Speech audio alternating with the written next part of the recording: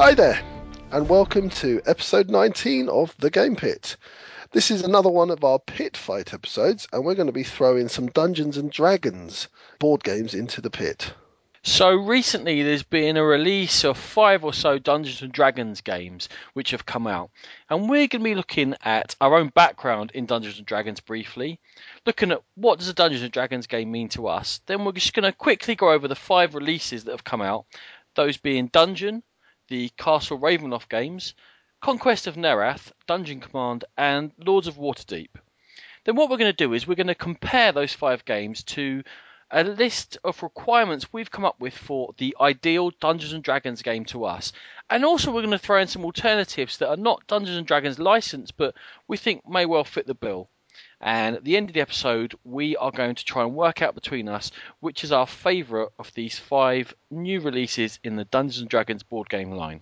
Of course, we are very proud members of the Dice Tower Network, and you can catch us there with everything that's good about gaming podcasts. We're also on 2d6.org, and you can catch us there with a whole host of gaming goodness.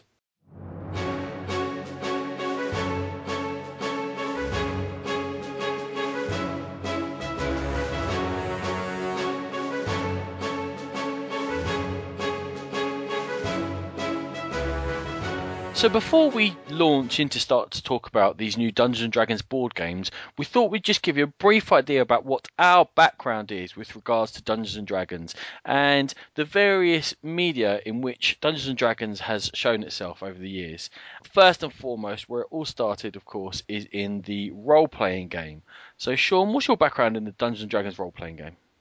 To be honest, Ryan, it's not a huge amount. I played a couple of role-playing games back in the day with your good self, but never really got into it to a degree where I could actually remember what I played, and definitely didn't play a lot of role-playing games. Yeah, I mean, it was always around me. My older brother played Dungeons and Dragons. All the books and everything were in the house. I used to sit there reading through Monster Manual and Deities and Demigods. I spent a lot of time just designing dungeons for some reason. I played a few goes of it, a few scenarios here and there. As a younger teenager, I tried to drag a few of my friends into it, and then I think as I got a bit older, I discovered rugby and other diversions, and it kind of went out the window a bit. And I think that what shows for us is that we both kind of feel like we know D&D and we've got a background in it. But actually, in terms of the role-playing game, it's quite shallow what we've done. It's that D&D has got to reach beyond just that role-playing game. I mean, for example, we're talking about the board games here. So where do you think in other areas sort of D&D has made that reach out that we can talk about how it's affected our enjoyment and our use in different medium? Well, one of the obvious ones for me, Ronan, is going to be computer games. Now, we were both heavily into our sort of Amiga games and our Nintendos, what have you. Now, there's a couple of games that stood out above the rest. Now, I know you've got a bit of a list to go through, some real blasts from the past, but the two for me were really Baldur's Gate and a really earlier one, which was a sort of a dungeon crawler Doom style game. That was Eye of the Beholder. You're talking about 2 cracking games there, Sean. In my little chronological list here, I'm going to take you back to I think the first one I can remember us playing, and that is the Forgotten Realms one. It was originally out in 1988. Can you remember Pool of Radiance? Oh gosh, see now, Ronan actually wouldn't tell me the name of these before because he wanted my reaction. Oh, I really can. It came with a massive manual. It was just tiny little pixels on a screen, and we absolutely loved it. I checked out, it came out first of all on PCs, but we must have got the re-release on the Amiga or something, because it wasn't 1988 we bought this, there's no way. Think it probably did come out on the Amiga or something, maybe the Sega or something. It came out on one of the many systems that we owned between us. One of the many horrible computer games we put hours into, and there's a few more of those coming up. The next one we went to, yeah, you said it, 1990, Eye of the Beholder. It was technologically revolutionary. It gave you a 3D thing when you walk through the dungeon. You could look in 3 or 4 different directions. That really was amazing. That was the pinnacle of gaming at the time. Yeah, it was probably the first time I ever really sort of felt really in a dungeon, and you had that sort of tense moments where you're creeping around corners, and is there going to be a skeleton or a thug or actually a beholder, which always scared us quite a lot when that beholder floated up to It's us. embarrassing to see a screenshot of those beholders now, given the reaction we used to make to them. All right, I'm going to go to one. This is 1992. It was on the Mega Drive. I'm not sure if you played it, but I remember being ill and having a couple of weeks off school, and my mum went and hired this for me. It was Warriors of the Eternal Sun. I remember you playing it. I never really got into it myself. I remember you trying to force me to play it, and I wouldn't play with you, and you cried and went off and played it on your own. I think I finished it 3 times, and given it was dozens and dozens of hours each to finish the game, I don't know. I got a little bit obsessed with that. That's a personal favourite. There's a gap here of about 6 years from us and these computer games. I think, again, it kind of links into that time of rugby and other diversions. But 1998, coming back strong, the Baldur's Gate games, 1 and 2. Ah, the amount of time I sunk into those, and I've recently bought the remastered version off Steam. So So have I. nice, nice. They are amazing. They are so good. If you haven't ever played the Baldur's Gate computer games, you've got to give it a go. It's amazing. Around the same time as those, you got Planescape Torment. Did you ever play much of that? That was a real weird game, and you had to go in different realms, and you had a disembodied skull as your sort of companion. You didn't know who you were. You woke up, you didn't know anything. You had to find out who you were and what your story was. No, I didn't actually. My wife actually played a lot of that, but I didn't. I felt like you kind of went one direction or the other, really. Baldur's Gate or Planescape. Yeah, I played it a little bit. I didn't that one that well, but this is one I'm pretty sure you played to death. I know I did. The Icewind Dale games. Yeah, they were the kind of the next step along. Once you'd finished with Baldur's Gate and played it to death, that was your next Forgotten Realms D&D fix, wasn't it? Okay, and then the last two I think we've got any experience with. 2002 Neverwinter Nights. Yeah, yeah. Again, revolutionary, really in depth. It was the first sort of real 3D world that you could explore. This And did you ever play 2006 in the kind of heyday of MMOs, D&D Online? I didn't know. I played it a little bit, but I was a bit too obsessed with City Heroes. So, anyway, that's kind of more of an idea of a lot of our background is in computer games with D&D. Any other medium in which we enjoyed D&D, Sean? Well, we're both quite avid book readers, and back in the day, I think pretty much every book we owned was something around dungeons or fantasy and fighting monsters. So I think we went through quite a lot of the Dragonlance and Forgotten Realms books. And I suppose the book series that really sort of hooked me on Dungeons and Dragons style was the Dragons of Autumn Twilight series. I think the Dragonlance Chronicles. Also, there was the Icewind Dale trilogy. We've talked about the computer game, but the actual Icewind Dale trilogy by R.A. Salvador was another one that really sort of dragged me into the D&D world. Yeah, you were always much more a Forgotten Realms man. I kind of stuck to Dragonlance a bit more. Are you brave enough to go back and read any of those books now, given the fond memories we've got of them? Yes, Ronan's saying this in the full knowledge that while doing my research of this, I had a little wave of nostalgia and I actually bought the compendium of the Icewind Dale trilogy. You enjoy them. I've still got the Dragonlance books on my bookshelf, and I cannot bring myself to open them just in case. Do it. I'm a bit worried. Maybe I will. We'll see. Maybe I'm going to check them for content when my daughters are old enough to see whether they can read them or not.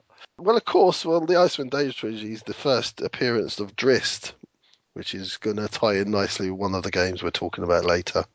Yeah, he showed up in one of the Icewind Dale computer games as well, I think. I believe he did. Yes, he was quite tasty, if I Quite the remember correctly. face.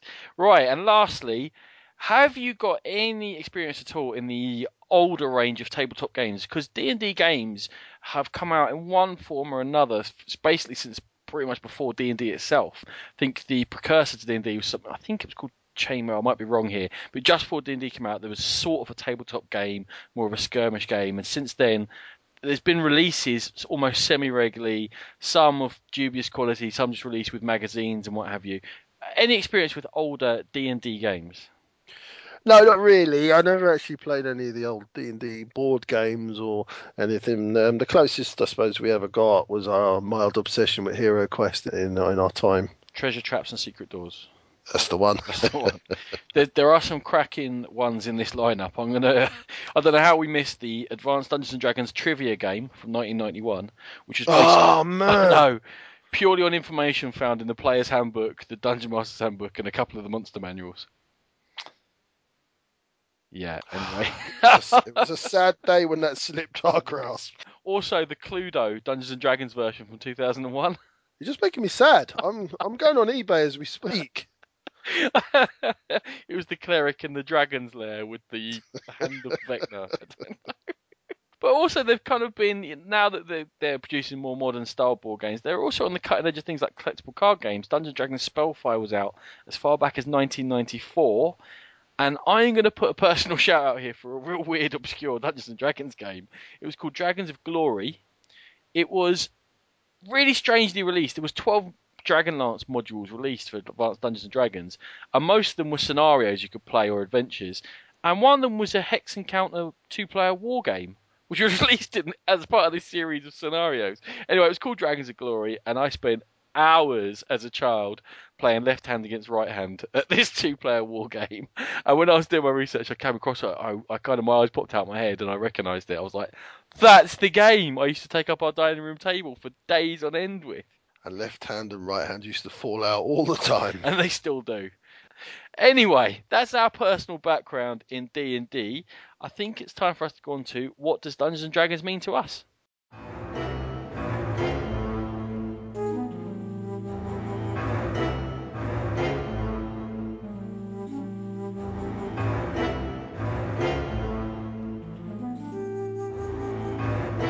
Yeah, so as Roland said, we're going to talk about 7 aspects of Dungeons and Dragons, and they're the things that we together have come up with that make Dungeons and Dragons special to us, really. And I'm going to kick off with character development. Now, there's nothing quite so geeky and to a younger Sean and a younger Ronan sitting on their computer games or what have you, developing a character. Now, do you choose a half elf that's also got a bit of magic resistance? Are you an orc? Are you a dwarf that's going to be good with traps? I think that was a good part of the appeal for me, to be honest, was developing my own character, my own person who was going to go on these missions. I think a lot of it is in the sense of belonging, of having a character that you've invested in and sort of been able to assume the personality. So in the games, we're going to be looking for that. I think the next thing we come up with was a developing story. In a true D&D game, you don't want to know everything straight away. You don't want to know everything that's going to happen. You want there to be surprises along the way. You want somehow, and this could be one of the hardest things actually doing in a proper board game, but somehow your decisions to impact upon the story later on, so that you really feel like you're immersed within a storyline, Sean. Yeah, definitely. I think if you know everything from the beginning, what's going to happen, you're going to go from A to B to C to D. It takes a little bit away from the adventure aspect of it, and it doesn't feel like a story arc anymore. So that's one of the big draws for us. And one of the next big draws really is exploration. You've got to be able to explore your surroundings. Now, Rona made a joke about treasure traps and secret doors in Hero Quest, but that was one of the things that really sort of opened our eyes is exploring and not knowing what's around the next corner. I talked about it a little bit. I had a beholder. It's just that intense moment. Part of the fun of D&D is the fun of dice rolling. It's the I need a 12 to hit this monster or we're in trouble. Roll that d20, what do I get? Rolling for damage and that kind of luck aspect in it. But in a game like D&D, you're rolling often enough that the luck isn't so strong within it.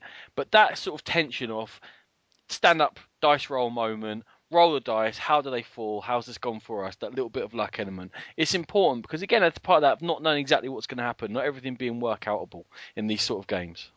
Yeah, how much fun were you having in our game in Nerath the other day with your dice rolling? Oh, we're going there, are we? Me and Ronan have jointly got the worst dice in the history of dice rolling. Yeah, But no, moving on. proven, not joint. Move on. Moving on. One of the aspects that we really enjoy about Dungeons and Dragons games is the teamwork aspect. The dungeon crawlers where you're all working together, the battle games where you're having to plan strategies together. I think it's a really important part of it. The ability of different characters with different ways and means of getting the job done, linking in together, trying to work out how you work best. It's one of the real big pulls for this sort of a game. And when that team is working together, quite often they're working together to fight monsters, and that's our next one. It's the fact that you don't know what these creatures are you're going to come across, you don't know what their strengths and weaknesses are, you might have to work out different tactics or have different equipment in order to be able to face them. And yeah, this probably is one of the geekiest one, but that whole thing of finding out what the next monster is around the corner, it's fun. Absolutely, and there's such a massive variety of weird and wonderful monsters in the Dungeons and Dragons world, really. And speaking of world, next one, really, and the final one is probably the most important to me. I'm not sure where Roland stands on it, but it's world immersion. I like to feel that I'm part of that world. I'm in the dungeon. I'm plodding around this world, fighting these monsters, and that's the beauty of these old computer games that we used to, and the books. You just lose yourself in them. What we've talked about there when we talk about the books and what have you, we don't necessarily talk about specific books. We talk about the different worlds that they've created for those books, the Forgotten Realms scene and the Dragonlance scene, and that is part of it. That you feel like you know what's around you, what the geography is, what the background is, what the history is, and therefore it gives you a sense of place and a sense of, sort of worth to what you're doing. So, just a quick recap on those 7 things we're going to be thinking about when we're assessing these games as Dungeons and Dragons games.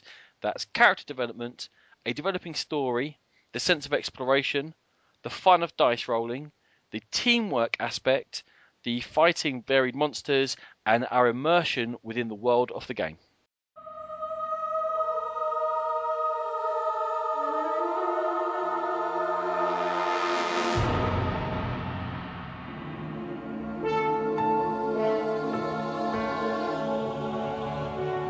So we're going to plunge into these 5 games and give you our overviews of them. And the very first one is the oldest one, but it did get re-released in 2012. That's Dungeon. It was originally designed in 1975 by, it's listed with 7 different designers, but Gary Gygax is in there, one of the original designers of Dungeons and Dragons, so I guess that gives it some pedigree. It's for 1 to 8 players. It's a dungeon crawler and it takes about 30 minutes. Now, it's a very simple game, pares down everything to do with dungeon crawling, lets you get in there and play quickly. The idea is you crawl around this dungeon and you're trying to collect a certain amount of treasure, depending upon which character you've chosen at the beginning of the game, and then escape back to the main hall in the centre of the board with your treasure. Everyone starts and ends in that centre hall, and the rooms of the dungeon are spread out amongst corridors and they are color coded according to difficulty. And there are 6 colors which represent 6 different levels of difficulty. And the difficulty tells you how hard the monsters are to kill within the certain room and also how much treasure they're likely to have. Now, there are 4 types of characters which you can choose at the beginning of the game. There's 2 of each, which leads to the 8-player limit. And they've got differing abilities, and they've also got these different win conditions. So, for example, the wizard, he's best suited for attacking the monsters in the level 5 and 6 room. So the harder monsters, but he's the only one that comes with spells, and he's got some slightly different abilities to him. However, he needs to collect 30,000 worth of treasure in order to win, whereas if you go down the lower end to someone like the Thief, they're more suited to fight in the level 1 or 2 rooms, which are probably slightly easier for them. However, they've only got to collect 10,000 worth of treasure to get out and win. So it tries to balance and put some variety in like that, which I think, given the age of the game, is not so bad. Each player on the turn can move up to 5 steps. Every player's got the same movement. You then may enter a room that's not yet been cleared, and in there you're going to encounter 2 cards. One of them is going to have a trap or monster on, and the other one is going to have a treasure on. And if you get past the trap or defeat the monster, you're going to be able to pick up that treasure and you're going to add that to your points. There's also a possibility of losing treasures, because when you get to that monster, you have to fight them. Now, each monster has got 6 different numbers along the bottom corresponding to an icon.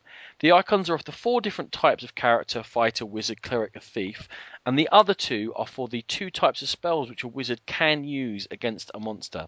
And the numbers down there tell you if you are using that spell or you're that type of character, that's the number you have to roll on 2d6 in order to defeat it. If you roll that number or higher, you've defeated it, you kill the monster, you take the treasure, it adds to your points, and you carry on after that on your next turn. If, however, you don't manage to reach that level with a 2d6 roll, then the monster gets to strike back at you. Again, you roll 2d6, you consult a table. Anything less than a 5 or equal to a 5 is a miss, nothing happens to you. And then as your roll gets higher, the worst things happen to you until if you roll a 12, you're dead. And you're going to have to start again with no treasure in the centre. That's as simple as it is. There's only 1 round of combat each turn. On the next turn, if you wish to continue fighting that monster, you stay in the room. If you wish to leave, you simply leave. That is the whole game. Wander around, encounter random monsters, try and get some treasure, and try and get out before you get killed. Sean, you bought this for me and my family when it came out in 2012. What's your thoughts on it? Yeah, well, the reason I did buy it, and I think it was a group present rather than just for yourself, was I think it is geared towards the younger audience, definitely. I mean, this game is it's really unbalanced. It's got massive fortune swings, but it's got that excitement factor. It's quick, and it really doesn't outstay its welcome because of that. Yeah, I agree with you 100%. If you're going to play a completely random dice fest like this, then make it 30 minutes. There are games that are 3 hours long that are probably as random as this are. I don't see there's too much point in those. Dungeon gets right to the heart of it. Sure, it loses a lot of stuff in trying to be so simple, but also it gains in that, it's a game I can sit down, I can play with very young children. They can understand it. They're just rolling two dice. That's the number you have to roll. Add them up. Okay, I did it or I didn't do it. Although they might get upset when they die, so be careful of that. But it does what it sets out to do. Yeah, absolutely. I mean, there's no depth to this, but it's not supposed to have any depth. It's just a very, very simple dungeon crawler. I mean, it's been redesigned, but it's very, very cheap and cheerful. I think it only costs between sort of £10 and £15 or something like that. And the emphasis is just high, high on fun. And if you take it for anything more than that, you're not going to enjoy it. But if that's all you expect from this game, then that's what you will get is a bit of fun. The monster decks, it's actually quite possible to go through them and start again in one game. So there's not a massive amount of variety in it, but to play once in a while, do you know what? It does the job. I think we both said enough about it. It's a competent release for sort of families with younger children.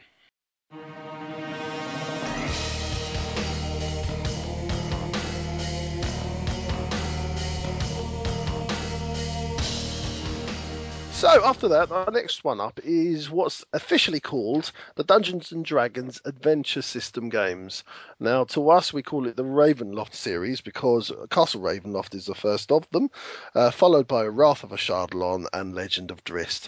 I think we're going to concentrate mostly with this description on Castle Ravenloft because it's the one of the three that me and Ronan have played the most. Published by Wizards of the Coast, of course. Designed by Rob Heinsu, who did Night Eternal, set in the True Blood universe. Infighting, Peter Lee, who's also joined in on one of the other games we'll be talking about, but we'll move on. Mike Males, who this is the only thing he's really done, and Bill Slavacek, who's done Dungeons and Dragons board game Diablo 2 edition, and he's done the Dungeons and Dragons role-playing game starter set. It plays 1 to 5 in about 60 minutes, although I think myself and Ronan have found that it can go quite longer than that. And it's basically an adventure and exploration game set in the D&D world. It's a co-op, played with miniatures, with some dice rolling and a modular board.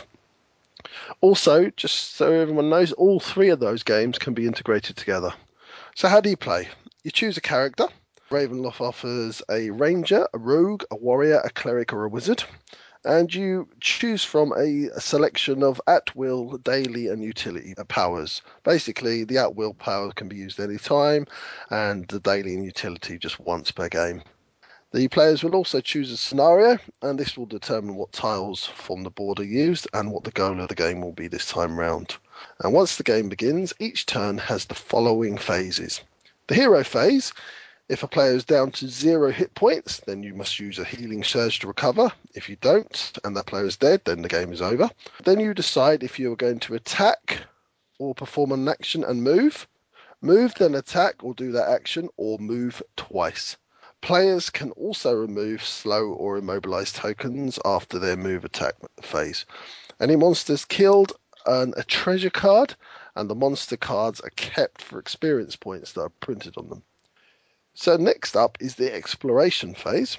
If on the edge of a tile, you draw a new tile and place it on the edge or edges that your character is standing on. Then a monster card is drawn and the monster is placed on a new tile. The next up and the last phase is the villain phase. Unless you drew a new tile with a white arrow on it, or for some reason your character isn't on the board, an encounter card must be drawn. An encounter means another monster spawning, a trap, or a nasty ongoing effect. Players can cancel encounters by spending 5 experience points, as I said, gained from killing those monsters earlier. Next up, the monster queue is activated, and the monsters drawn by that player will either move nearer to the heroes or attack if they're already close enough. Also, any monsters held by another player sharing the same name as the one in the current player's queue, they will activate too, so you don't want to have duplicates of monsters because they activate twice. Any heroes that are reduced to 0 hit points, they are basically placed on their side and ignored by all monsters and traps. So that's the end of the villain phase. And also, just in the game, heroes can also level up should they throw a natural 20 dice roll and spend 5 experience points. This will allow a new daily power, better stats, etc. You gain treasures for killing monsters, and these are going to give you items, spells, and equipment to help you in the quest. So basically, it's a dungeon crawler where you're all helping each other to achieve a certain target in the game. Ronan. So the first thing I think about these is thinking back to when you first encountered them, Sean. They do lack a bit of visual flair from what you'd really want from a D&D dungeon crawler. Yeah, there's nothing in that box at all, is there? It's just a load of cardboard. There's nothing of any note at all. All right, the figures are nice. But the cards and the tiles, I do mean it. The cards and tiles are really, really plain. And when you're laying out the dungeon, it doesn't particularly look like a dungeon. It looks like a big grey bit of squares.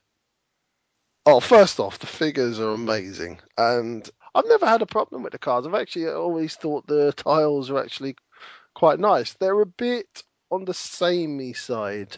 Nothing really stands out unless it's one of the real end of level rooms. But even then, I suppose they are a bit the samey. But the cards are perfectly functional, designed well. You can get the information you need off them. I actually think it's quite a nicely designed game. I Right. disagree. The cards are like prototype cards. It's just the text. It's just here's No, some text.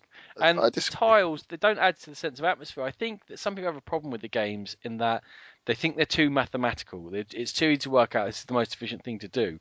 And I think that the lack of visual flair, especially on the tiles, adds to that. It takes away the flavour of what you're supposed to be doing. Again, I'm struggling to see what you're talking about here, Albin. I think it wonderful game with of exploration and teamwork and Well, yeah, but that's gameplay. But coming back away from that, my criticism is when you lay that, if you just laid out that map, it would be without the figures on, it would be so boring. yeah, okay, fair enough. I get that the map is a grid. That's all it is, and there's nothing massively thematic or attractive in the artwork. It can get a bit samey, but I think it's functional and I think it does the job for me, really. Okay, and I'll say the other thing about it, right? That this is me being harsh. I'm going to come to the good points, all right? You know I like these games.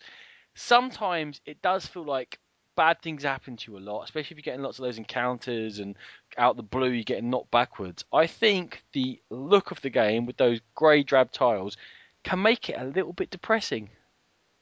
When I play a dungeon crawler, and especially when you get the backstory, which is quite good, you're in, is it Count Strahd?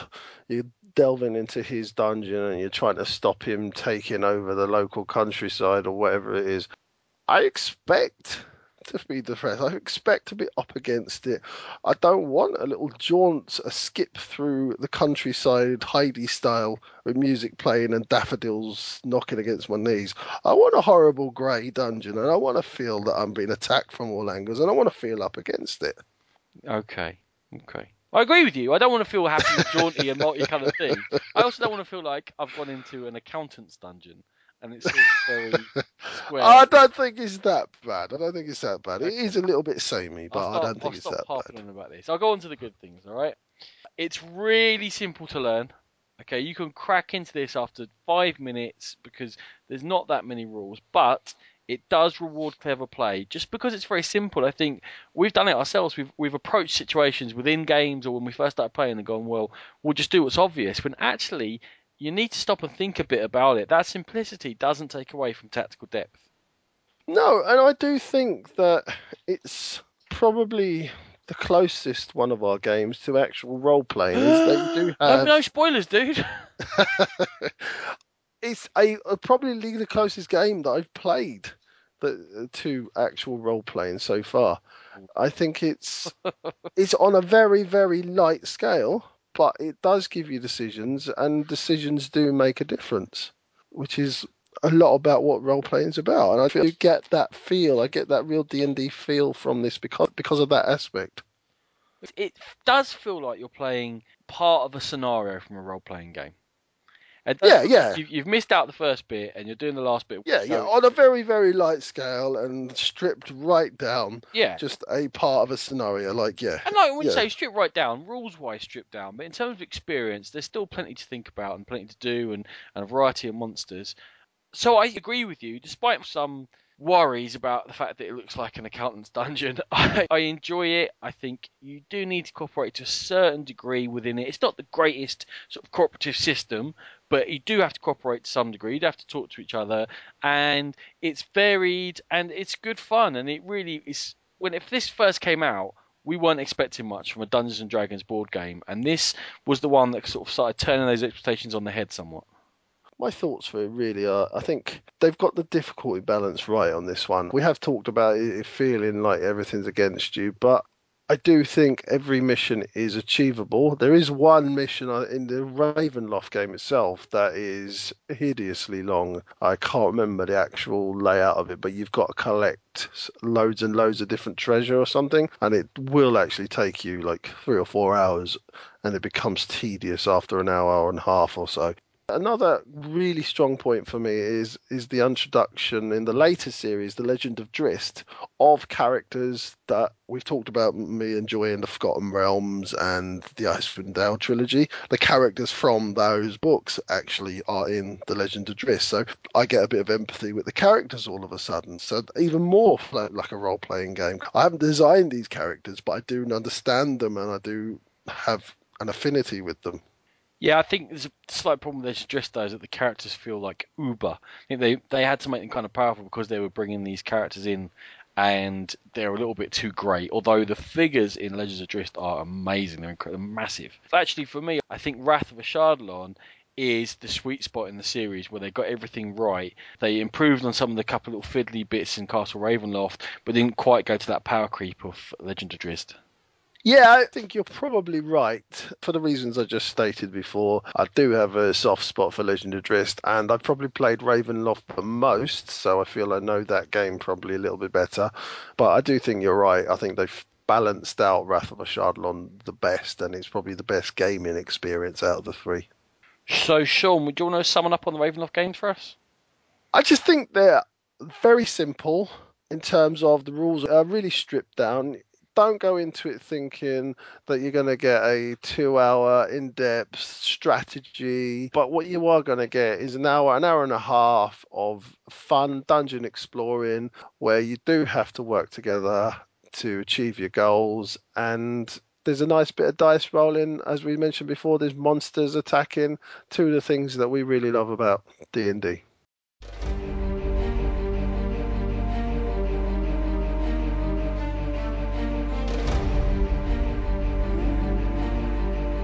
So the third game we're going to be talking about this week is Conquest of Nerath. It is a 2011 release, again from Wizards of the Coast and Hasbro. The designers are Richard Baker, Mons Johnson and Peter Lee again. This is a 2 to 4 player war game set in the D&D world of Nerath. And it's all about 4 factions fighting over the land. It's a very simple war game with a ton of plastic figures to represent various units on the sides of the 4 factions, and another whole ton of dice which you're going to use to resolve any combat within the game. Now, there's different ways of playing the game. You can play it in teams, whereby players take on a faction each and they team up together, or you can play it all in 4 on 4, or with 3 player you have so that one person plays 2 allied factions and the other 2 players play 2 allied factions separate to them. The whole game is about fighting, conquering territory, and also there's a side sort of thing to it of exploring dungeons. The 4 factions, they've got names, but they pretty much correspond to the undead, elves, orcs, and humans, standard fantasy fare. There's an asymmetric start in which some of the factions have got slightly bigger territory, and also because in this game one faction always goes first. That's kind of the undead faction. They have a slight advantage as it goes around the board to the elves and the orcs and then finally the humans. So therefore, one of the ways in which this is balanced is that each faction has got a separate individual deck of event cards which they're going to be able to draw and use each turn. But they all have pretty much the same units. Although they've got different sculpts for their figures, they all do exactly the same thing within game. There are 9 types of units for each faction, and they range from the bottom from foot soldiers, which just roll a d6 in combat and have 1 hit point, as do all other units, up to the mighty dragons, and they roll a d20 in combat and are the only unit to have 2 hit points, so they can take a bit more damage and help you out. You're going to score points during the game by conquering other players' areas. You don't score any for reconquering areas you had at the beginning of the game but you've lost, so therefore it very much encourages being on the offensive and being on the attack.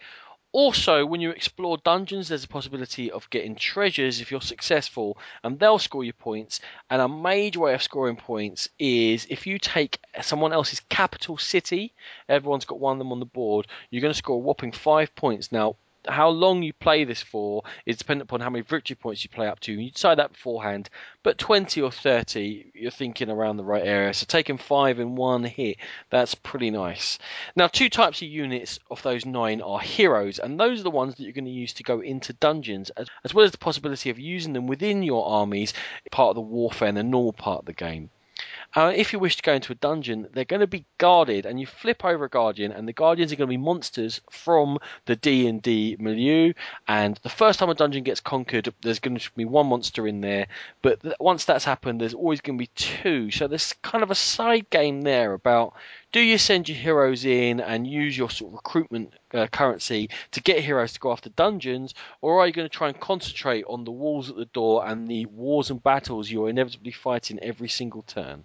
The turn consists of 6 phases. You draw an event card, resolve it if it's immediate, or otherwise keep it in your hand. You then move all your troops, and the different units have got different amounts of movement, but no more than 3 in one go. Then anywhere you've moved into where there's opposition troops, you're going to have a fight. Each of the units has got a different polyhedral dice which they roll. However, the thing to hit for all of them is a 6. So when you're fighting with foot soldiers, they roll a d6, obviously a 1 in 6 chance of hitting. You go up through the heroes, roll d10s, you've got monsters, roll d12s, and like I said, the dragons, they roll d20s. So in theory, 75% of their attacks should hit. After you've resolved those fights, you can then reposition your units, like the dragons. If they're flying around the place, they can fly back to where they came from. You then get to reinforce. Now, your reinforce is based upon how much land you held at the end of your last turn, because every 1 space of land you hold on this map of the world gives you 1 gold in income. Reinforcements. So each of these units costs you a different amount of gold, and that's where one of the major decisions is. Do you spend your money on lots of cheap units? Do you buy some of the more expensive units? Do you get some heroes to try and take on dungeons? That's probably one of the longest ones, along with movement, where you're thinking, right, what's best to do for my empire now before I'm about to get attacked on the next 3 turns, before I get a chance to react again? And finally, you get income. So like I said, every 1 piece of land that you hold gets you 1 gold, which you can spend on units. Sean, that's how you play Conquest of Nereth. Any thoughts for us? All right, well, let's start briefly with the look of the game. The game looks nice, but I think what makes it stand out and that extra care and attention have got is each of the 4 armies have got their own individual heroes, their own individual monsters, their own individual dragons. I think there's a lot of care and attention gone into that. And they don't actually play in themselves differently, but the cards that you draw for each individual army actually does play differently, and there are different types of cards and they have different strengths and weaknesses, and I think that's really, really interesting and something that is fun to explore. Yeah, they do all play differently, and I think part of what makes them play differently is the asymmetric start there, in that certain of the factions come under pressure at certain times, and the way you have to react to what's going on ahead of you. If you're playing that undead that goes first, you get the chance to sort of mould almost the way the game's going to go, certainly initial stages.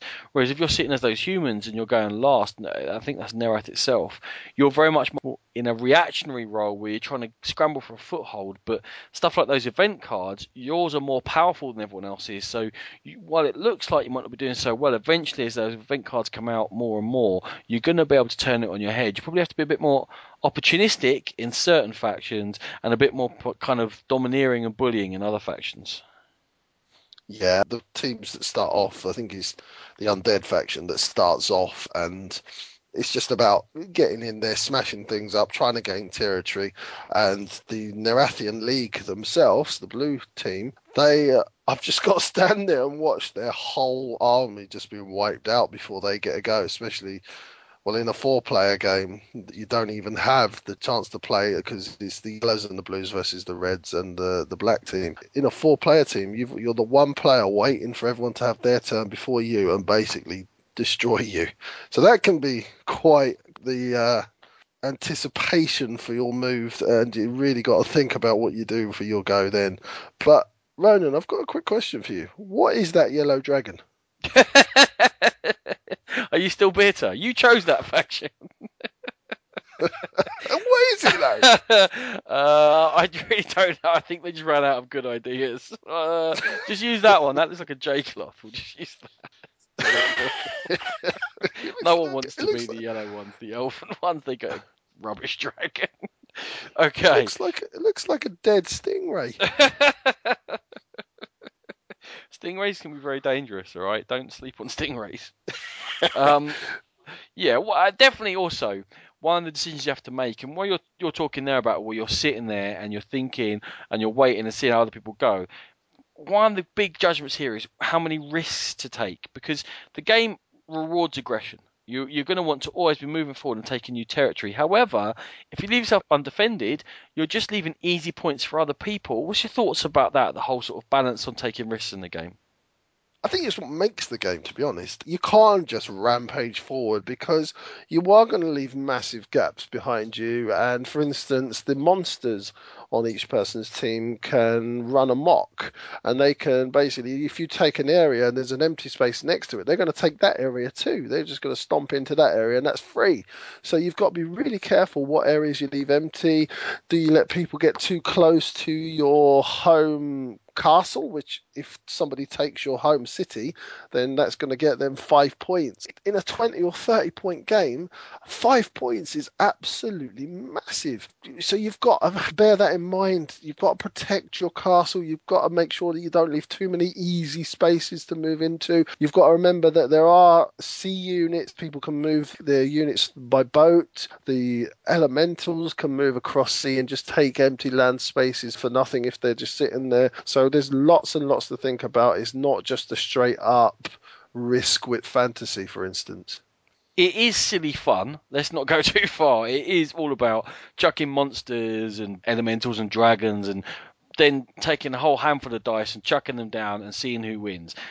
But you do have to play well. You do have to have strategy. If you just go haywire, like maybe I did just the other day, you are going to get picked apart and mistakes will be punished in the game.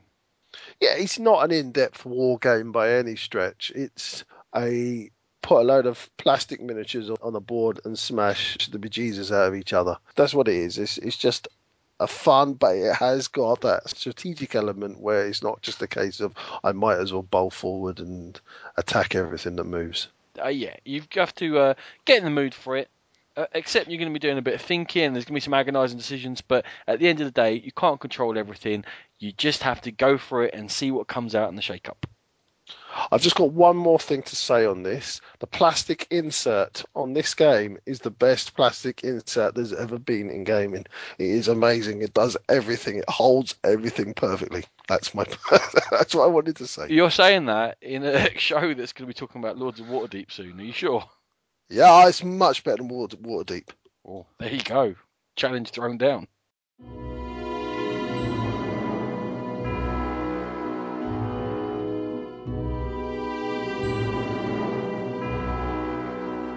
So, in a 2012 release, our next game is Dungeon Command, designed by Chris Dupuis. He's done Heroescape and Risk Legacy. Peter Lee again, we've talked about him from the Nerath games.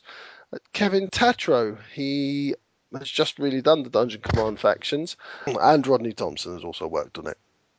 This game is for 2 players, but there are variants out there that you can play with more players. I believe Ronan's seen people play 4-player Dungeon Command at London on Board. It plays about 90 minutes, which I think is about right, and it is a card-driven battle stroke skirmish game that's played out with miniatures on a modular board. Just some additional info for you. The Dungeon Command factions can also be used to expand the Ravenloft series, so there's a little bit of intertwining between the 2 D&D games there. And they give you special cards to do this. So how do you play Dungeon Command? Each player is going to choose a faction. The 5 factions are the Heart of Cormyr and the Sting of Lolth, which were the first 2 to come out. And we have the Curse of Undead, the Blood of Gromsh, and the Tyranny of Goblins. Now, all of these play in slightly different ways, but we'll talk about that later. So once you've chosen one of your factions, you're going to choose a commander, and your commander will have a starting morale value and a starting leadership value. The morale is the way to win and lose this game, really, as should one player get to 0 morale, they will lose the game. And the main way to lose this morale is when your creatures are killed in battles. The leadership value dictates the strength of your creatures in play, and you can only play a creature or creatures with strength values totaling up to your current leadership.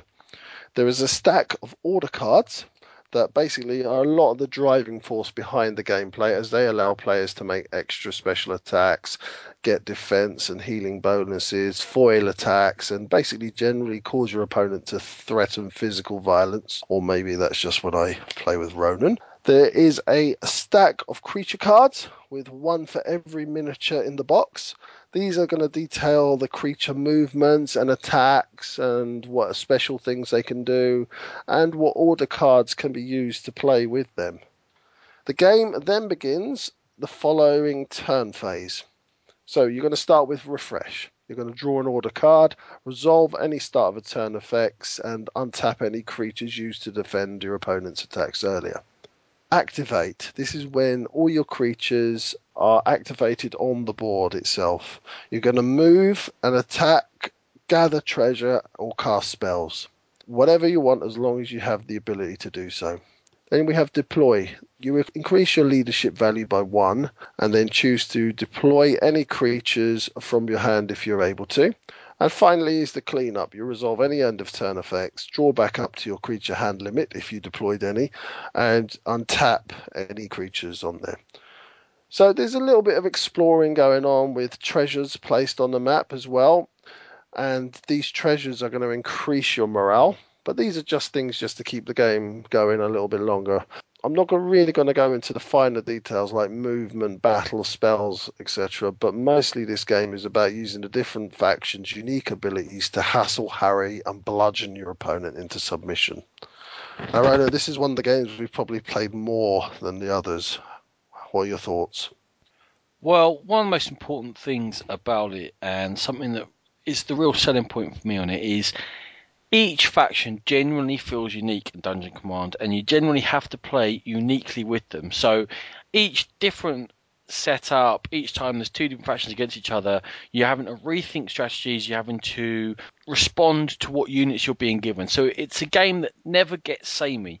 It's really successful in what it does.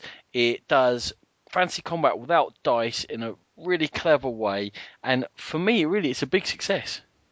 Yeah, it was one of those where I kind of got it because it looked pretty. We've got like the war games, and we haven't really got that sort of skirmish game where you're just pitting these creatures against each other. You're always an adventurer going into a dungeon, and you never really get a chance to be the actual creatures themselves from D&D. So that was the appeal when I first bought it, but it actually turned out to be a really, really good game. I'd describe it probably as delightfully frustrating. It definitely there's a lot of tension in there. I think There's tension, firstly, because it's a two-player game, one-on-one game, and you're going to feel that, and it's direct combat. I also think that the card-driven combat leads to that tension as well, because with the dice, you can kind of blame it on the dice sometimes, but somehow the cards, although they can be a surprise, they feel slightly fairer. It kind of feels like, oh, that was clever play. You timed that well. You waited, you set me up. So I think that also has tension because you can't just sort of blame it on the luck of the dice. But there is a question I want to ask you, Sean, about Dungeon Command. Why not just play an actual minis game? The mini games tend to be a little bit more involved. This is just a quick slap fest. Let's get in there, have a scrap in the middle of the board, and get out in 90 minutes. I think miniature games can go on for a lot longer than that. I think this does have the added bonus for me that it is set in the D&D world, and I do know the monsters from various other games, computer games, books, whatever. And when the owlbear does come up and you get that owlbear, you just get this thrill because you're putting an owlbear or a big dragon or something out there. Going back to what you said, the cards are really important in this game because that's the element of that's hidden from you. We've talked about the cards being important in Nerath as well because they drive, but you're only using one card a go, really, because you're only picking up one card.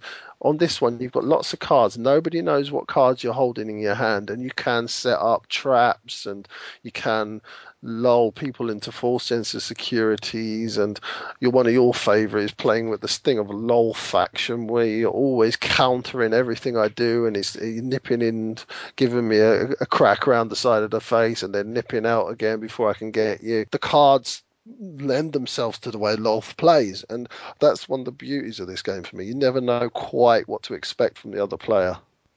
Absolutely, and I think the other thing with it is that kind of tension build and the slow power creep within the game, and that you start off with 2, 3, 4 units, and then you become more powerful as the game goes on. You can summon more creatures, and there's an arc to it. There's a crescendo. The fact that the game is building and building and building to the end, I think that's an important part of it as well.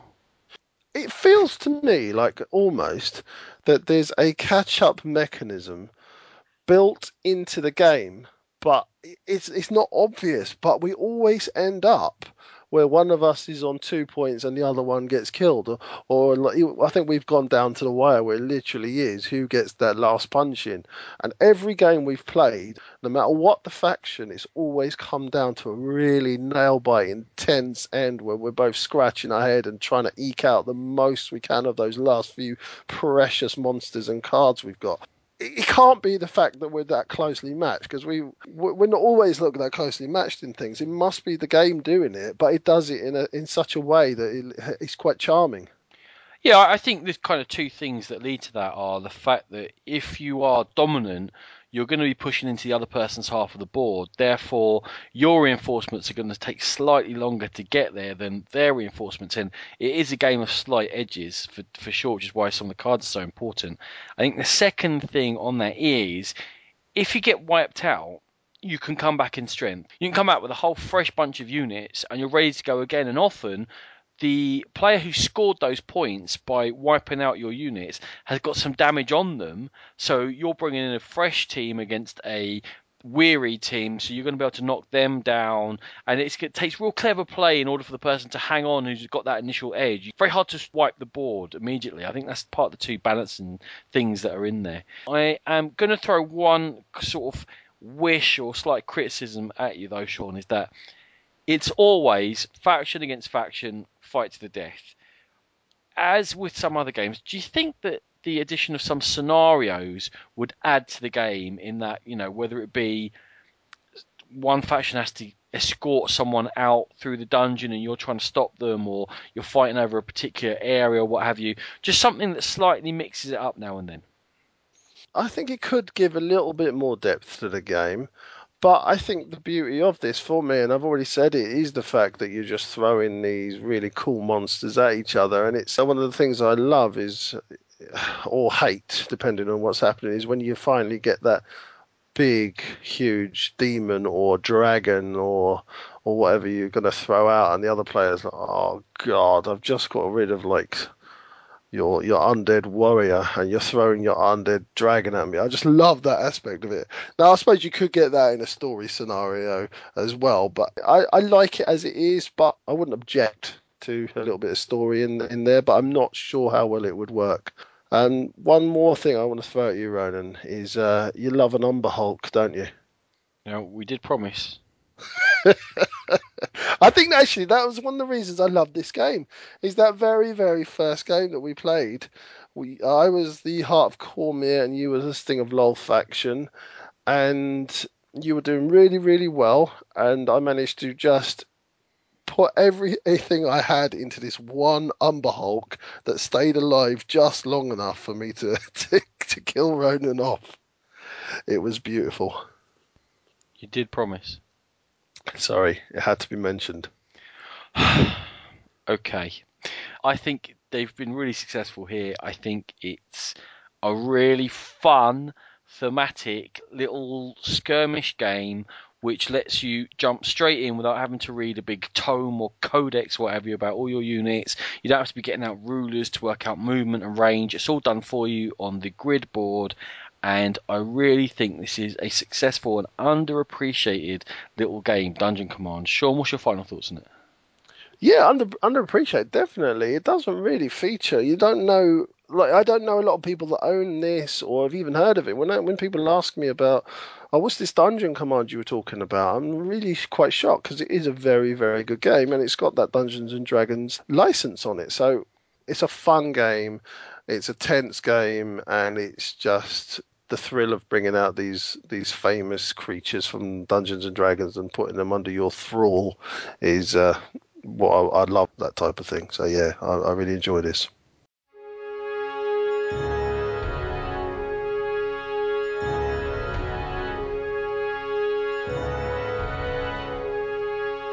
So the fifth and final game from this new wave of Dungeons and Dragons board games is possibly the most famous, most successful, and it's Lords of Waterdeep. It's from designers Peter Lee and Rodney Thompson. It was published in 2012 by Wizards of the Coast, and it's for 2 to 5 players, although with the relatively recent release of the expansion Scoundrels of Skullport, you can now play with 6 players. The suggested playing time is 60 minutes. Now, as with all games, it's going to be slightly dependent on player count. I think with 2 players, you can get it done as quickly as 40-45 minutes. With 6 players, and especially with the expansion in, makes it a lot longer. But let's say hour and a half for base game with 5 players. That's the max. Now, what sort of a game is it? If you're thinking D&D game, you probably wouldn't think worker placement, which is exactly what this is. Worker placement and resource conversion. Your resources, however, are adventurers, be they wizards, clerics, fighters, or thieves, the kind of standard 4 types again. And you're also going to have a little bit of money coming in because you're going to use adventurers and money to fulfill quests. Quests are going to score you points or give you ongoing bonuses. Now, there are 5 different types of quests, and each player gets a lord at the beginning of the game, one of the Lords of Waterdeep, and most of them have got 2 of those types of quests on their character card, and any of those quests of those 2 types you complete during the game is going to give you a bonus at the end. One of the lords is slightly different. There's the ability to build buildings in the game, and I'll talk about how that works in a second, but that lord gives you a bonus for that. Again, in the expansion, you get a variety of other lords which give you points for various other things. Where are you going to be putting these workers? Well, the board is a map of Waterdeep itself, the City of Splendors, in Sean's favourite Forgotten Realms setting. And around the map are different areas of the city, mostly buildings, and they have places for your workers to go to, and they show you on the board what reward you're going to get to go there.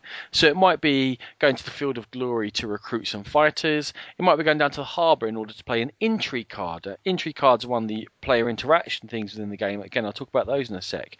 There's different areas to go to. You can go and get some money, or you can go and collect start player for the next turn, what have you. There's the ability within the game, however, to build buildings, which adds variety to the spaces, and the buildings are going to be different as they come out in every game, and there is one place in the city a player can place his agent, and that allows them to build a building, and it becomes theirs. Now, not only is that building available to all the players to go to for the rest of the game, but if they go there, the owner of the building who's built it is going to get a reward. So each game develops slightly differently, the place you can go to are slightly different, and the rewards you're going to get are slightly different. The intrigue cards I mentioned, they're another set of cards in the game. Now, intrigue cards, as well as the blocking aspect of all worker placement games, this is really where the interaction comes in. And when you go to the harbour, you get to immediately play an intrigue card. There are different types. They might give you a reward. They might give you a reward and another player a reward. They might take something away from other players. They might give the other players a chance to give you something in order to score victory points. And there's also things called mandatory quests. Now, all players are trying to collect adventurers to suit the quests they've chosen from the inn. Of course, you go to an inn for quests. It's D&D. However, you can hit people with these mandatory quests, which means they cannot complete any other quests until they've done this, and they're only going to score a very small number of points for doing this. So it's a way of slowing other players down, possibly a way of catching the leader, or at least the perceived leader. This goes on for 8 rounds. Halfway through, you're going to get an extra agent, as there will be probably more buildings built on the board. And at the end of the 8 rounds, everyone looks at the amount of points they've scored by completing quests. They then reveal what lord they've had all the way through hidden and score the bonus points according to the quests or buildings they've built for that lord. And whoever scored the most points wins the game. It is a Euro in Dungeons and Dragons clothing. It has been highly successful. And Sean, what do you think of it? Yeah, this one was really from left field in terms of all the other D&D releases that have ever been ever. To do a Euro game, just a little bit weird. Like, what the hell are they doing? Why would they even dip their toes in that water? But what came through was, some people may think it was a little bit too simple what you get, but I think it was a mildly thematic success. I think it's a good game with a lot of interaction, and it's kind of a gateway between the Euro and the Ameritrash sort of thematic games, or possibly even a general gateway game. Yeah, absolutely. I think actually it's a fantastic gateway game. I really do. I think that the theme is familiar enough to most people that they're going to cop onto it straight away. Certainly more so than you're a Genoan trader or we're out in sci-fi world. People get this, that okay, I'm going on quests. They know what quests are. They know Lord of the Rings. They've seen the films at least, and this just works. And not only does it work, but it introduces people to genuine modern gaming mechanisms. The victory point track. People forget. I forget sometimes that people don't know what a victory point track is. Worker placement is a classic for you there. Resource conversion.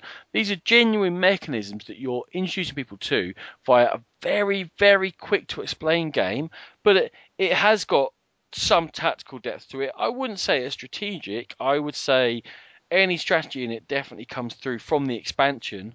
And even that is just a light smattering, and then you can chain rewards together. And certain buildings give you a little bit more planning. But a great gateway game, and completely surprising, as you said. D&D worker placement game. How the hell is that going to work? Yeah, I think it's. You mentioned it in your introduction to the game.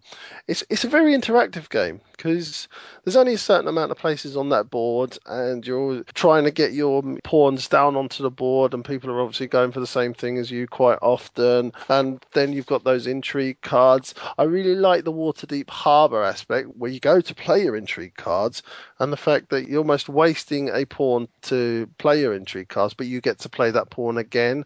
So that's an interesting place to go on the board. And there's not a lot of downtime in this because people are always watching to see what other people are picking up. Are they going to pick up their quest? Or you're always trying to work out what their hidden lord is, what they're going for. So I think, yeah, it's a good game, a fun game, lots of interaction, and there's no real downtime for me.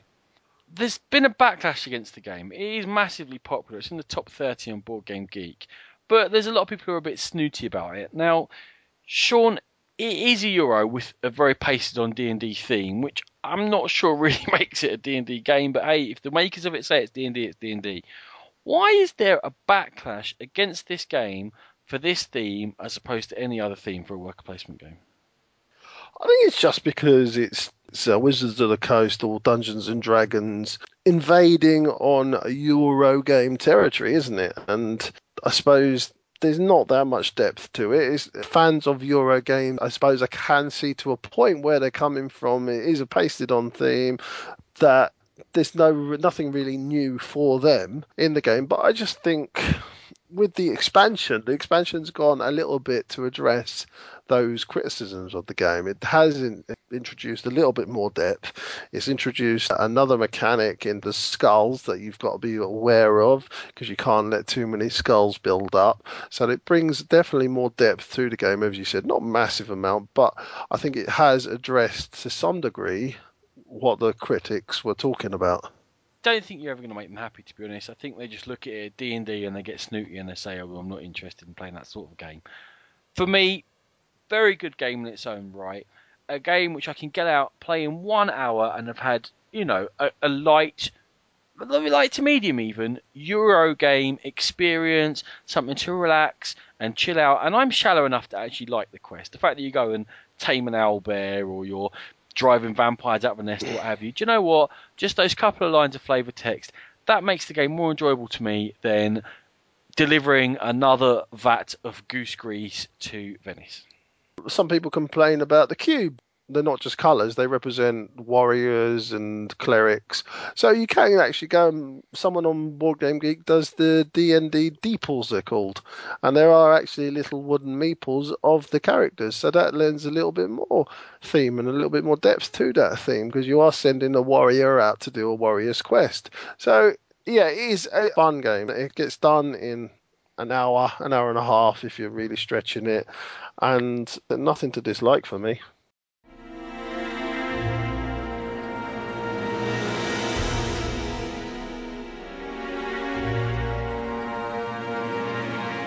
Okay, so we've run down the 5 Dungeons and Dragons games that have come out in the last couple of years, and before that we went through those 7 characteristics of a game which makes it our ideal Dungeons and Dragons game. And what we're going to do now is we looked at the 5 games that have come out, and we tried to find the one which best fit into each of those niches. But actually, as the discussion was going on and we were doing our research, there's an awful lot of games out there which are inspired by Dungeons and Dragons and the idea of fantasy role play and what have you, but they're not actually D&D licensed. But for us, they fit that role. So while we were talking about D&D games, we found that maybe just the D&D licensed ones don't cover the whole range of what needs to be discussed when you're considering this type of games. So for each of these 7 niches, we're going to try and fit one of those 5 games into there as a best fit. But we're also between us going to come up with one game from outside these D&D branded games which we think does the job that we would like to see in our ideal Dungeons and Dragons game. Now, I'm going to kick off. The first category we had was having character development. And I think we both really struggled with this one. We're looking to develop a character, level them up, customize them, make them unique. And the best I could come up with, Sean, was Dungeon Command.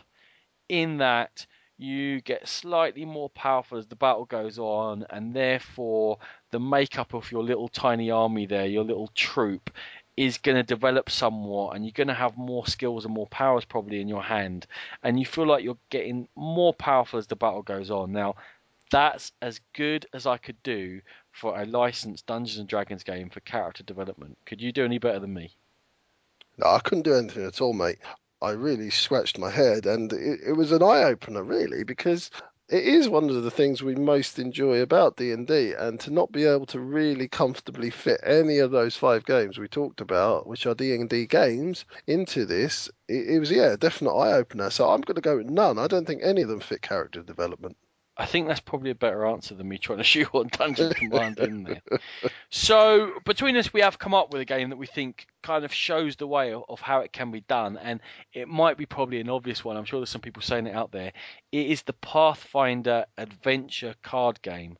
Now, this is a cooperative card game in which a party of between 1 and 6 adventurers are going to be going through a series of scenarios and adventures, and each adventure is represented by a small deck of cards, and that deck improves and takes on different aspects as you go through these scenarios. And also, the characters develop more skills and better abilities and what have you. And absolutely, one of the key selling points of the Pathfinder Adventure card game is that your characters develop, and you take the same character all the way through this ongoing thing, and they become more and more powerful. And for me and for us, That is the game which is kind of showing you how it can be done within this genre. Sean, do you want to take us on to the next characteristic? So yeah, next up is a developing the story. Again, it was a little bit of a stretch, but I think Ravenloft is the game where you do go from scenario to scenario, and you do get sort of more attuned with your character and the story that you are taking on Strahd, and you're trying to get to the point where you come up to this climactic battle against Lord Strahd. So for me, the best developing story is Castle Ravenloft series. Yes, I'm stretching again because there's no proper campaigns. None of these games you can chain something together and really immerse yourself. I actually went for Conquest of Nerath. In that, the story of the game develops within the game itself, and the player's actions very much drive where the actions are going to take place, which of the zones on the board are going to become the critical fronts, where the critical battles are going to take place, and what kind of troops you need where and when. So just because it's so driven by the players, again, a little bit of a shoehorn, and I went for the story development because it's player driven. Conquest of Nerath. Tenuous. Yeah, I Tenuous, my friend. agree. The game that I think we kind of eventually agreed on that had the best developing story is The Legends of Andor. And now, this game, if it didn't have the best developing story, then it's not doing something right because it's all about the story. It's an unfolding tale where whatever you do your characters cooperatively, it affects the storyline, it affects how the storyline plays out. So this is all about the arc in the story. So that's the one we've plumped for. Okay, our next one was a sense of exploration.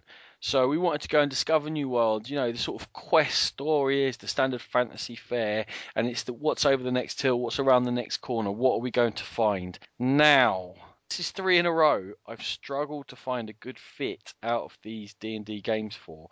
But in the end, despite the horribly plain tiles, I did go for the Ravenloft series because at least you don't know exactly what's coming, and there's going to be different things, different monsters, and you might get hit by an event. So you don't know what's around the corner, and every time you play the game, it's going to develop slightly differently. Yeah, I was thinking along the lines of the Ravenloft series, but I've plumped for Dungeon because that's all Dungeon really is there's so many monsters, you're flicking through them really quickly. That's all it is, exploring rooms, exploring rooms, exploring rooms. So there is a strong exploration side to Dungeon. And Dungeon deserves some love because it's not a terrible Yeah, game. yeah. Okay. But for us, the non-D&D licensed game, which really shows exploration at its heart, is Mage Knight. Now, Mage Knight is really a huge gaming system from Vlaada Chvátil. It can be played cooperatively or combatively. There's a number of different scenarios, but what pretty much all of them have in common is that you start in a small area and then you're going to be moving throughout the countryside. And as you go, you're going to discover different features, be they monasteries, wizard towers, villages, cities, marauding orcs, marauding dragonkin, wherever it might be. It's all that exploration drives everything. It's hard to do. It's hard to balance your deck of cards. It's a card-driven game, which movement is limited, and where you go is very important, and what you find there and what you decide to fight. And that sense of exploration is really at the key of a real deep, heavy, involved fantasy game, and that's Mage Knight by Vlaada Chvátil. So moving on to dice rolling, another really important aspect for us in D&D games. And I struggled again. I think there is another game that does have a very strong dice rolling aspect to it, but I kind of like the dice rolling part of the Castle Ravenloft series. I like the fact that it is quite tense and the group is depending on you when you're rolling those dice. Can you kill that monster? Can you get it out of the way? So yeah, I'm going to go with the Ravenloft series. I go against you here. I think there was an obvious winner here, and it's the first one of the categories where I say, really, this game's got it right, and that is Conquest of Nerath. You can have battles with, a dozen units, and way more on each side during a turn, and then in that case, you're picking up a dozen dice all different sizes, the D4s, 6s, 8s, 10s, 12s, 20s that you used to from D&D, and firing them down there. You don't have to resort to a chart or anything, you're just looking to see 6s and above a hit, but it's real fun. And when you're rubbish and you roll all 1s and 2s like me, or when you're jammy and roll all 6s on D6s like Sean, it's funny and it really recreates that feeling of combat in D&D. So the Fistful of Dice using Nerath is the clear winner for me here. So the non-D&D game we've chosen is a game that we've got a lot of love for, and it almost made the character development side, and it almost made the developing story section, but it's made this, and it's Descent, which is the game that pits one player against a group of adventurers. And the dice rolling that we love about Descent is the fact that you are up against somebody. You are up against that overlord character, and it is very tense when you're both rolling together and you both need to get that clinical strike that's either going to stop the heroes or allow the heroes to get that foot in the door. So we've gone for Descent. And the fifth of the categories was teamwork. Now, for me, I think there can only be one winner. It's got to be the cooperative set of games, and that's the Ravenloft series. Each character has got their own skills and weaknesses, and when you get into a party of decent size, you have to do different roles for each other, watch each other, react to what's happening that's going on, and you have to work as a team. I don't think the co-op element is the strongest of any co-op game I've played, but it's certainly there, and for me, from these games, teamwork, the Ravenloft series. Sean?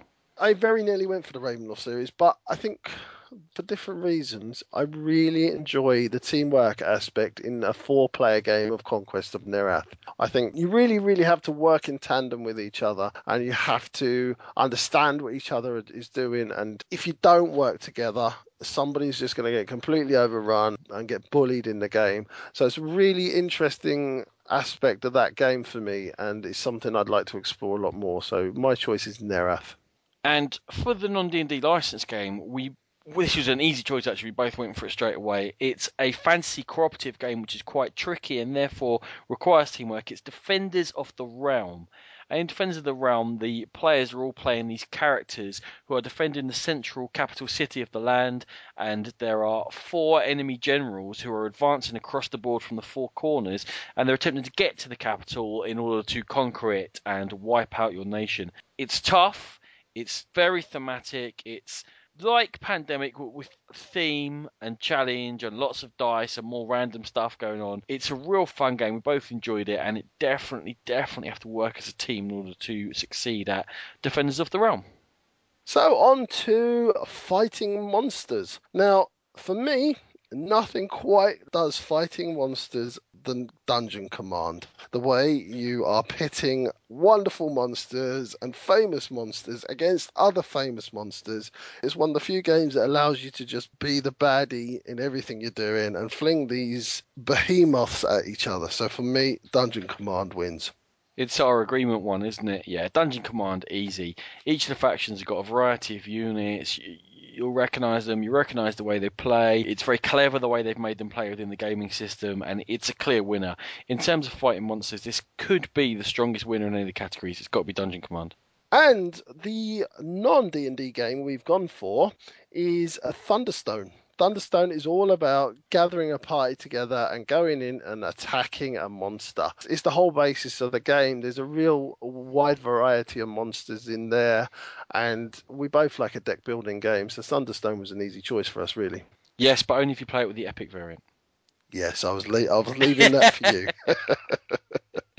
Okay, and the last category we had was world immersion. How well do any of these games create a world for you to delve into? And back to me struggling. This is the fourth of the 7 categories where, in terms of the D&D games themselves, I couldn't really fit one in very well. But just because of how clever the different factions are and how much you do think you are within the setting that it gives you, I have gone for Dungeon Command. For me, there isn't really one that sticks its head above the trenches here. I think the one that I ruled out straight away was Lords of Waterdeep because it has got a bit of a tacked on theme. But the other 4, I think all have their merits in terms of that world immersion. I do think Nerath do feel like you're a commander in this battle. Ravenloft, you kind of do get the feeling that you're mooching around these dungeons, and dungeon to a degree as well, and dungeon command, and you do kind of feel like you are taking the role of that faction leader. So I'm going to say, to be honest, 4 games: Nerath, Ravenloft, Dungeon Command, and Dungeon. And the non-D&D license game we went for, now this might be controversial, I'm sure some people are going to shout at me about this. I went for Middle-earth Quest. It's set in Middle-earth, obviously Tolkien's world of The Lord of the Rings and The Hobbit and what have you.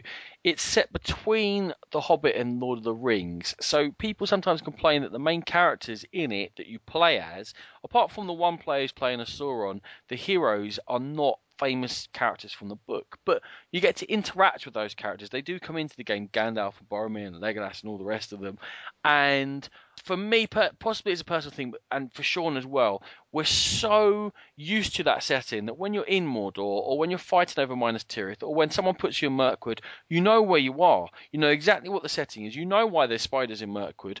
You know why you're getting sent, and it's hard work to go through Dol Guldur. You know exactly what these places are, and I think that that's a really successful adventure quest game where it's many against one, and it really creates the theme of being in that world. So my world immersion choice and Sean's world immersion choice, non-D&D, is Middle-earth Quest.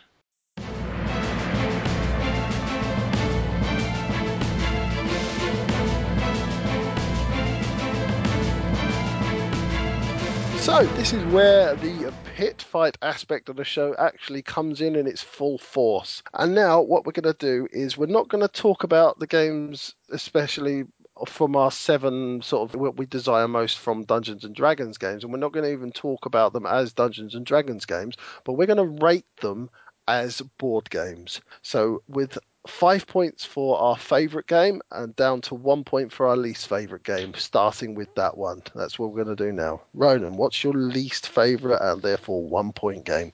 I think it's not a bad game. I was surprised how good it was for what it was, but there is one game that's clearly below the others in terms of standard, and it's still perfectly serviceable, but it's got to be Dungeon, showing its age a little bit now at almost 40 years old.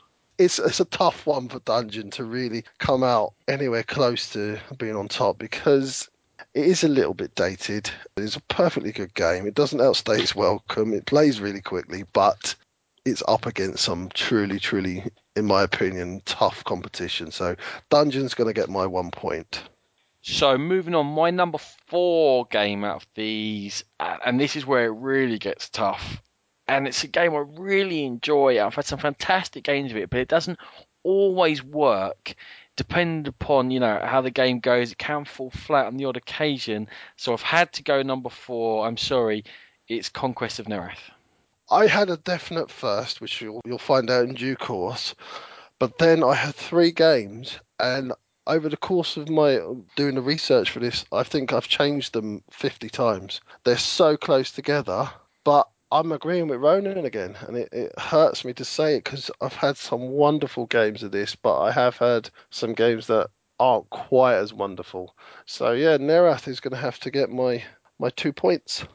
I've got a horrible feeling about how this is going, Sean.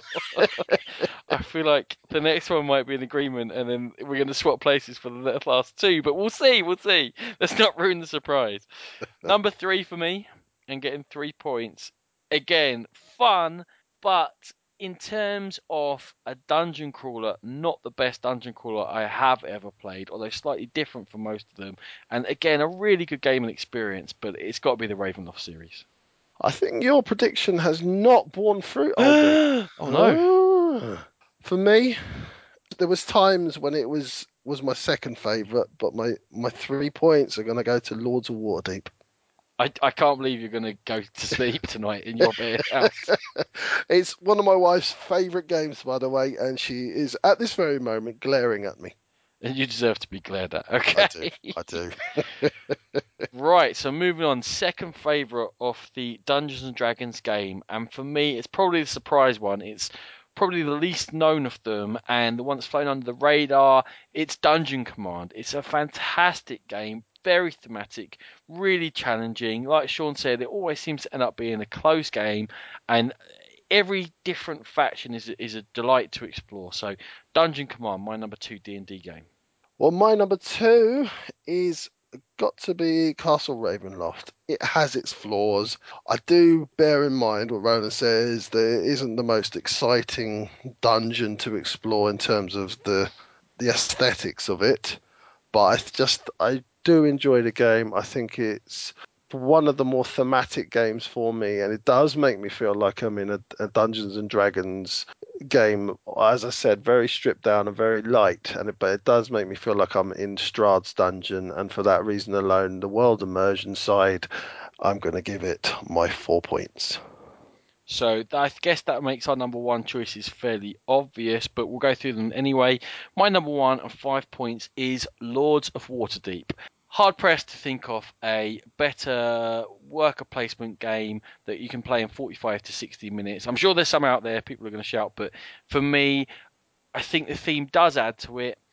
I think the expansion that just came out turns it into a slightly different game. I'm not sure I like it as much with the expansion actually, because I'm not sure that the extra time is worth what you get from it. But in terms of the base game itself, really enjoyable, fun, gateway game that I've played numerous times and will carry on enjoying playing.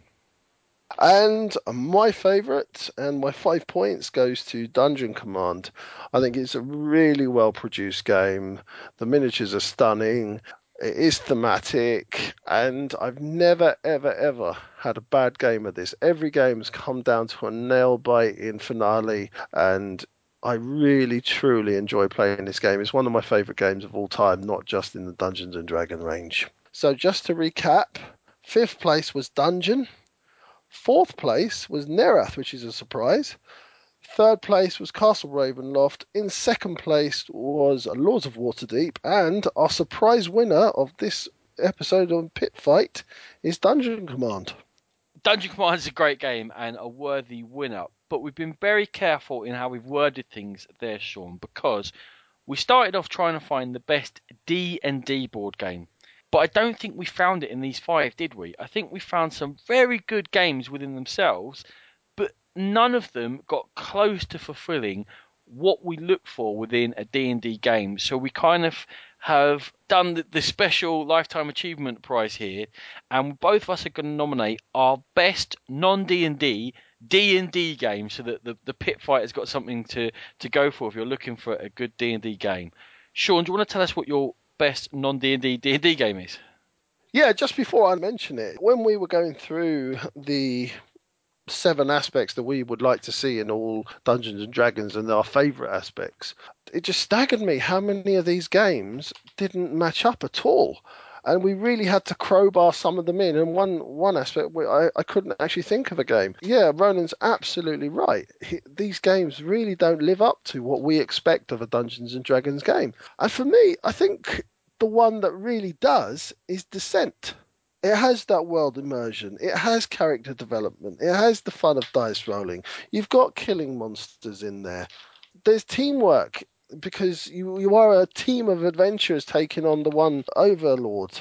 And you've got a developing story. It's got everything I would want in a D&D game, and I'm so shocked that the D&D games don't have all of them. When I was thinking about this, it really came down to a choice of 3, and Descent was right up there.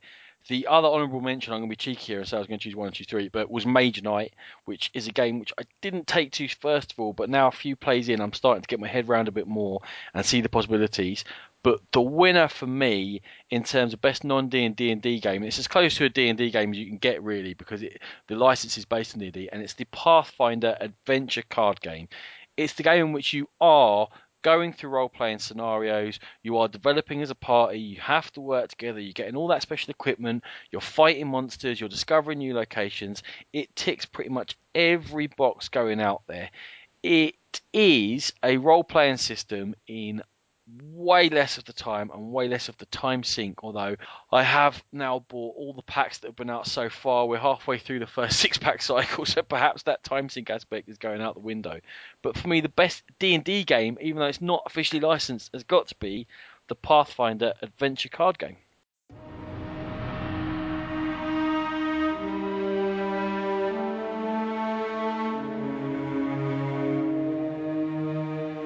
So we've nominated a couple of games there, and we've chosen our favourite of those 5 games. But like we said, we haven't found a definitive Dungeons and Dragons game. When you look at the 5 games we covered, in all the descriptions we said they are something light. The dungeon is, extremely light dungeon crawler. Narath is a light war game.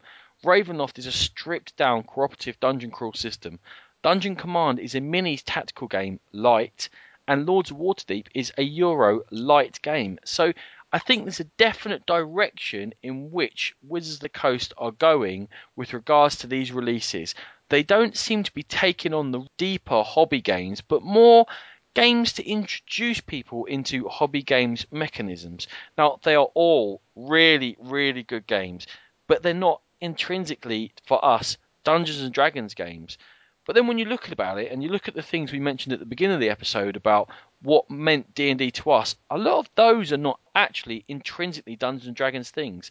Would Baldur's Gate still be a good computer game if it didn't have a D&D license? Would Dragonlance still be the set of novels that we enjoyed as children or as teenagers without a D&D license? Would I have played as much Warriors of the Eternal Sun when I was at school? Yes, I would.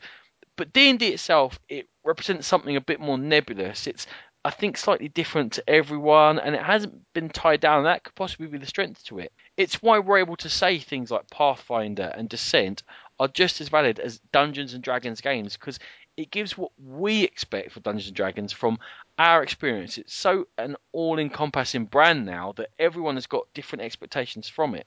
Now, we're looking for a D&D game, and some of the responses you get when you're talking about that is people say, you can't expect to get a role-playing game experience in 1 or 2 hours in a board game. But actually, other publishers have shown to Wizards of the Coast you can. We've just gone through a number of those games, and all of them gave us more of a D&D feel than the 5 games with the official license. So are Wizards going to make that step and try and take it on and give us the definitive Dungeons and Dragons game? They did try before. They've released loads of different games, including the adventure game and miniature games and what have you. Will they try and do that again? And in terms of these Dungeons and Dragons games that have come out, they do entice a certain market to take them on and play them, but also it seems to be within the hobby market that they exclude a large portion just because they are Dungeons and Dragons games. But why? Why are people getting upset with Lords of Waterdeep just because it's got a D&D theme? Or why are people not going through Dungeon Command because it's got D&D on the box? Is it because they have certain expectations and they haven't been met? Do you think maybe if Wizards of the Coast brought out a killer, amazing D&D game, then the other games they brought out would not be judged so harshly? Are we just sitting and waiting, give us this perfect D&D game, and then we'll forgive you all other ills? They've brought out 5 really nice games. They've increased exposure to our hobby by doing so, and they've made a success of pretty much all those games. This new wave that we've looked at over the last couple of years of these games, it's been a good thing, but what we're waiting for is the real jewel in the crown, and we're still sitting here awaiting the definitive Dungeons and Dragons board game.